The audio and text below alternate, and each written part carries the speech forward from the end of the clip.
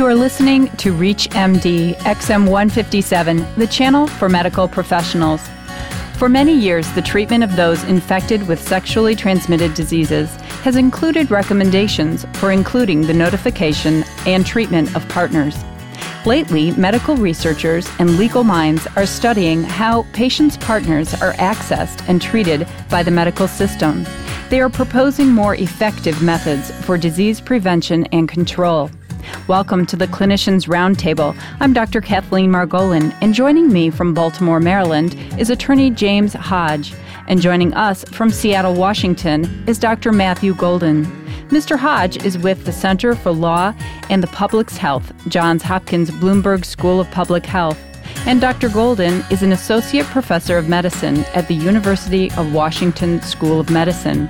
He is also director of the STD Control Program for Public Health in Seattle and King Counties in Washington. Welcome, James Hodge and Dr. Golden. Well, thank you. Thanks a lot. Before we discuss partner treatment issues, Dr. Golden, could you please give us some current figures on the incidence of sexually transmitted diseases in the U.S.?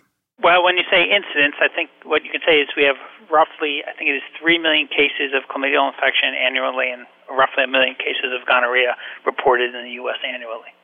So about 6% of women in family planning clinics in my part of the country are infected with chlamydial infection, probably a little bit higher nationally, and a substantially smaller proportion of women in family planning clinics would be infected with gonorrhea. And what is traditional partner management for sexually transmitted diseases? For the most part, I think what clinicians have done for gonorrhea and chlamydia is tell patients they need to get their partners treated, and that's about where it ends. For syphilis, quite a bit more has traditionally been done. And can you tell us what is expedited partner therapy for STDs? Expedited partner therapy refers to the practice of treating sex partners without requiring that they first seek a complete medical evaluation or see a clinician. And in most instances, that means giving patients medication or a prescription of medication to give to their sex partners. Mr. Hodge, what are the main legal concerns regarding expedited partner therapy? Well, anytime you're talking about the provision of medical services or pharmaceutical products to some portion of the population, you obviously raise legal issues there about the way in which those specific medicines are delivered. With APT, what you have here is literally the bypassing of a direct physician contact with a potential patient, that being the partner here, to deliver safe and effective antibiotics to that partner. But when you bypass that traditional route of dispensing pharmaceutical medications in the United States, you raise the potential issues of whether that goes beyond existing medical practice and or maybe implicates liability concerns as well.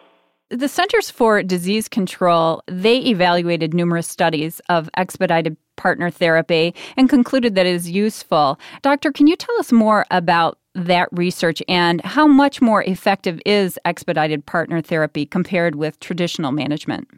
So what was done, and again here we're talking about gonorrhea and chlamydia, is 3 randomized controlled trials have evaluated the practice of giving people medications to give to their sex partners for the most part. What we saw across the 3 trials was that all 3 observed decreases in reinfection rates for people who were given medications versus those who did not. That said, the decrease in chlamydia is relatively small, so you're talking about a decline from about 13% or so to about 10% in that neighborhood. For gonorrhea, the declines are pretty big, so about 10% to about 3% in terms of reinfection rates.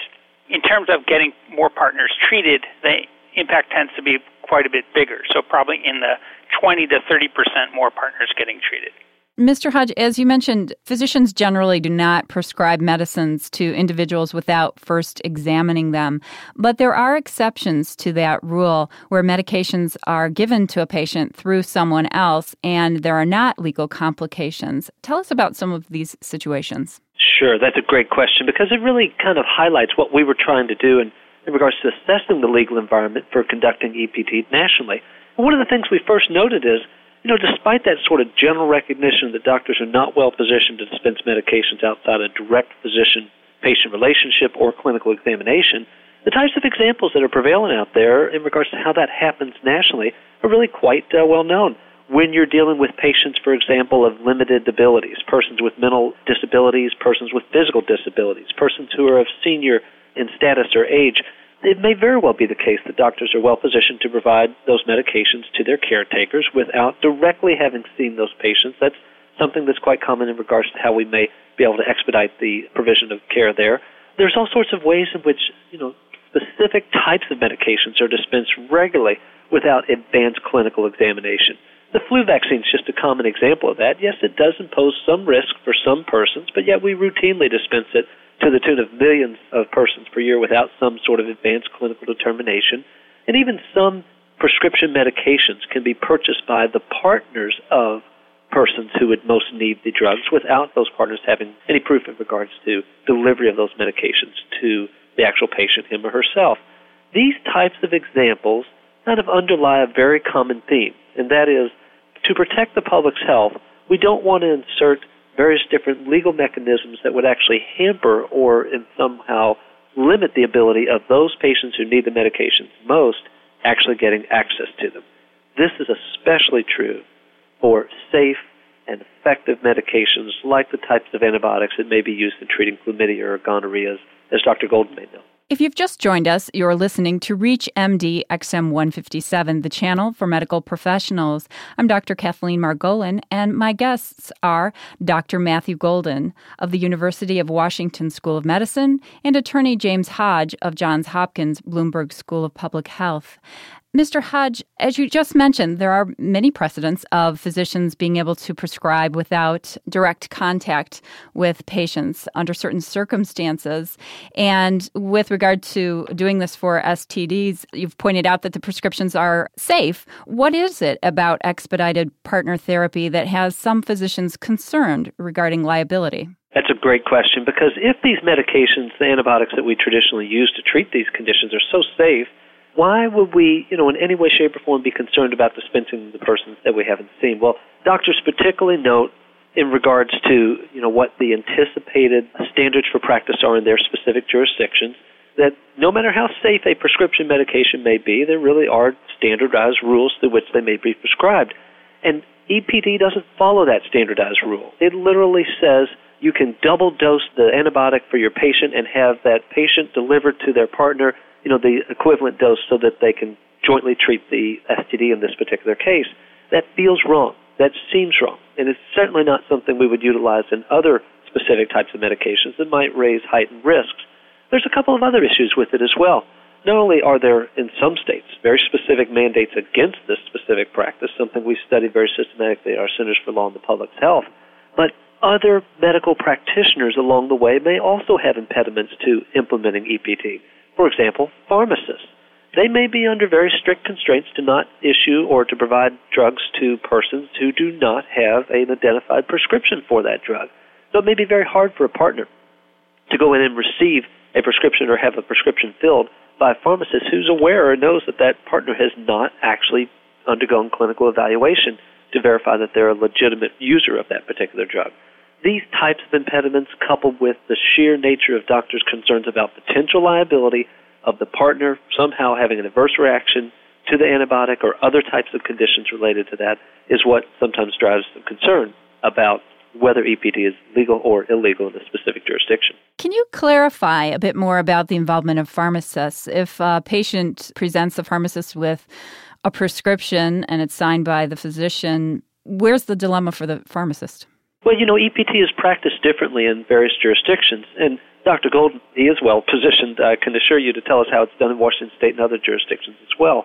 But some of the ways it may be done is twofold. It may be that the patient who has actually seen the doctor receives a single prescription. It just says, you need 2 times the dosage of the antibiotic because we have instructed you to provide the second dose to your partner. But it might also say, we're going to give you 2 prescriptions, one for you and one for your partner. And then the partner has to literally be named in that specific second prescription. The partner has to come in often and actually fill the prescription. It's one step removed from what we would probably desire to expedite the receipt of the drug here, but in the same case, it may be required by state law.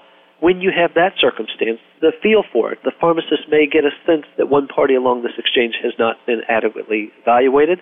When a pharmacist sees a double dosage of a specific antibiotic, they may not be there to question whether the doctor was right or wrong to issue it, but they are there to try to protect the patient's interests, and they may raise various concerns as well This might particularly be true in some smaller locales, not necessarily large urban centers, but smaller locales where pharmacists and patients have a more direct working knowledge of each other and their health status.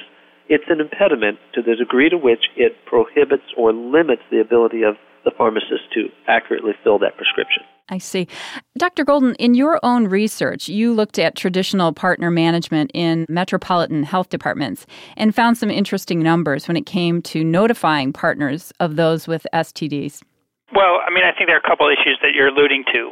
One is that health departments mostly don't provide partner services for people with gonorrhea and chlamydia, and I think that's an important thing for physicians and other providers to realize, that overall, fewer than 20% of people with gonorrhea or chlamydia are ever going to have contact with the health department about their partners. So it's basically the health departments in the U.S. are leaving this up to the docs, and the docs are mostly leaving it up to the patients. When we looked at this in a study where we contacted 150 providers in Seattle who had recently diagnosed a case of chlamydial infection, only 17% of the providers had any idea whether or not their patient's partner had been treated. So really, I think what ended up happening was the health departments have left it up to the providers, and the providers have left it up to the patients. And then there's no follow-up. So it's in that context that I think one has to consider expedited partner therapy, that we don't really have a system beyond simply telling people you need to get your partner treated to assure that happens. If you could put into place the expedited partner therapy, what would you anticipate would be some of the clinical factors or barriers? Well, we have put it into place. So where I live in Seattle, and we're actually doing this statewide in the state of Washington, the health department is providing the medications for the partners for free for the entire state. We provide those medications prepackaged with information for the sex partner and some condoms to meet the state pharmacy board requirements and to meet the various requirements related to the law. So where I live, and James was alluding to this, it is not legal to simply write for 2 doses for the index patient, for the person you originally diagnosed. Every person who's supposed to receive antimicrobials needs a prescription written for them. It is permissible for somebody to pick up medications for their sex partner as long as the medications are provided with information, including a drug allergy warning. And so we've sort of arranged for all that information to be prepackaged. I'd like to thank my guests, Dr. Matthew Golden and James Hodge. Thank you. Thanks. I'm Dr. Kathleen Margolin. You've been listening to a special segment, Focus on Healthcare Policy, on ReachMD XM 157, the channel for medical professionals. Be sure to visit our website at reachmd.com, featuring on-demand podcasts of our entire library. For comments and questions, please call us toll-free at 888-MD-XM 157. And thank you for listening.